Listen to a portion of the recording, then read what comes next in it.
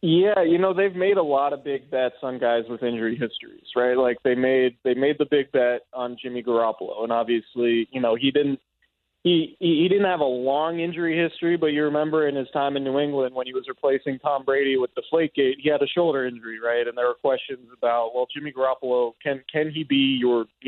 starter? There were some questions, and then obviously he tears his ACL, and then in 2018, and then last year he has an ankle issue, and now he has a calf injury, so that's problematic. They invested a lot in Dee Ford, who had a history of back injuries going back to college, and obviously that's been problematic. They've gotten pretty fortunate with Eric Armstead and Jimmy Ward, two guys who early in their career dealt with a lot of injuries and have been pretty durable recently.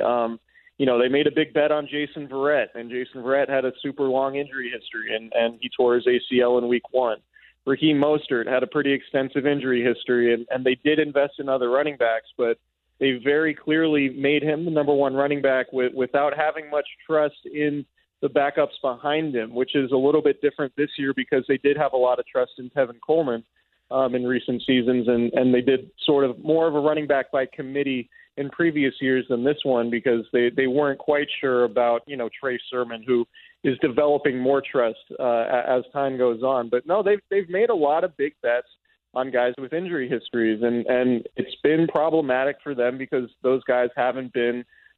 entirely durable. And you can even say the same about George Kittle now, who's only had really one healthy season in the last 2 or 3. So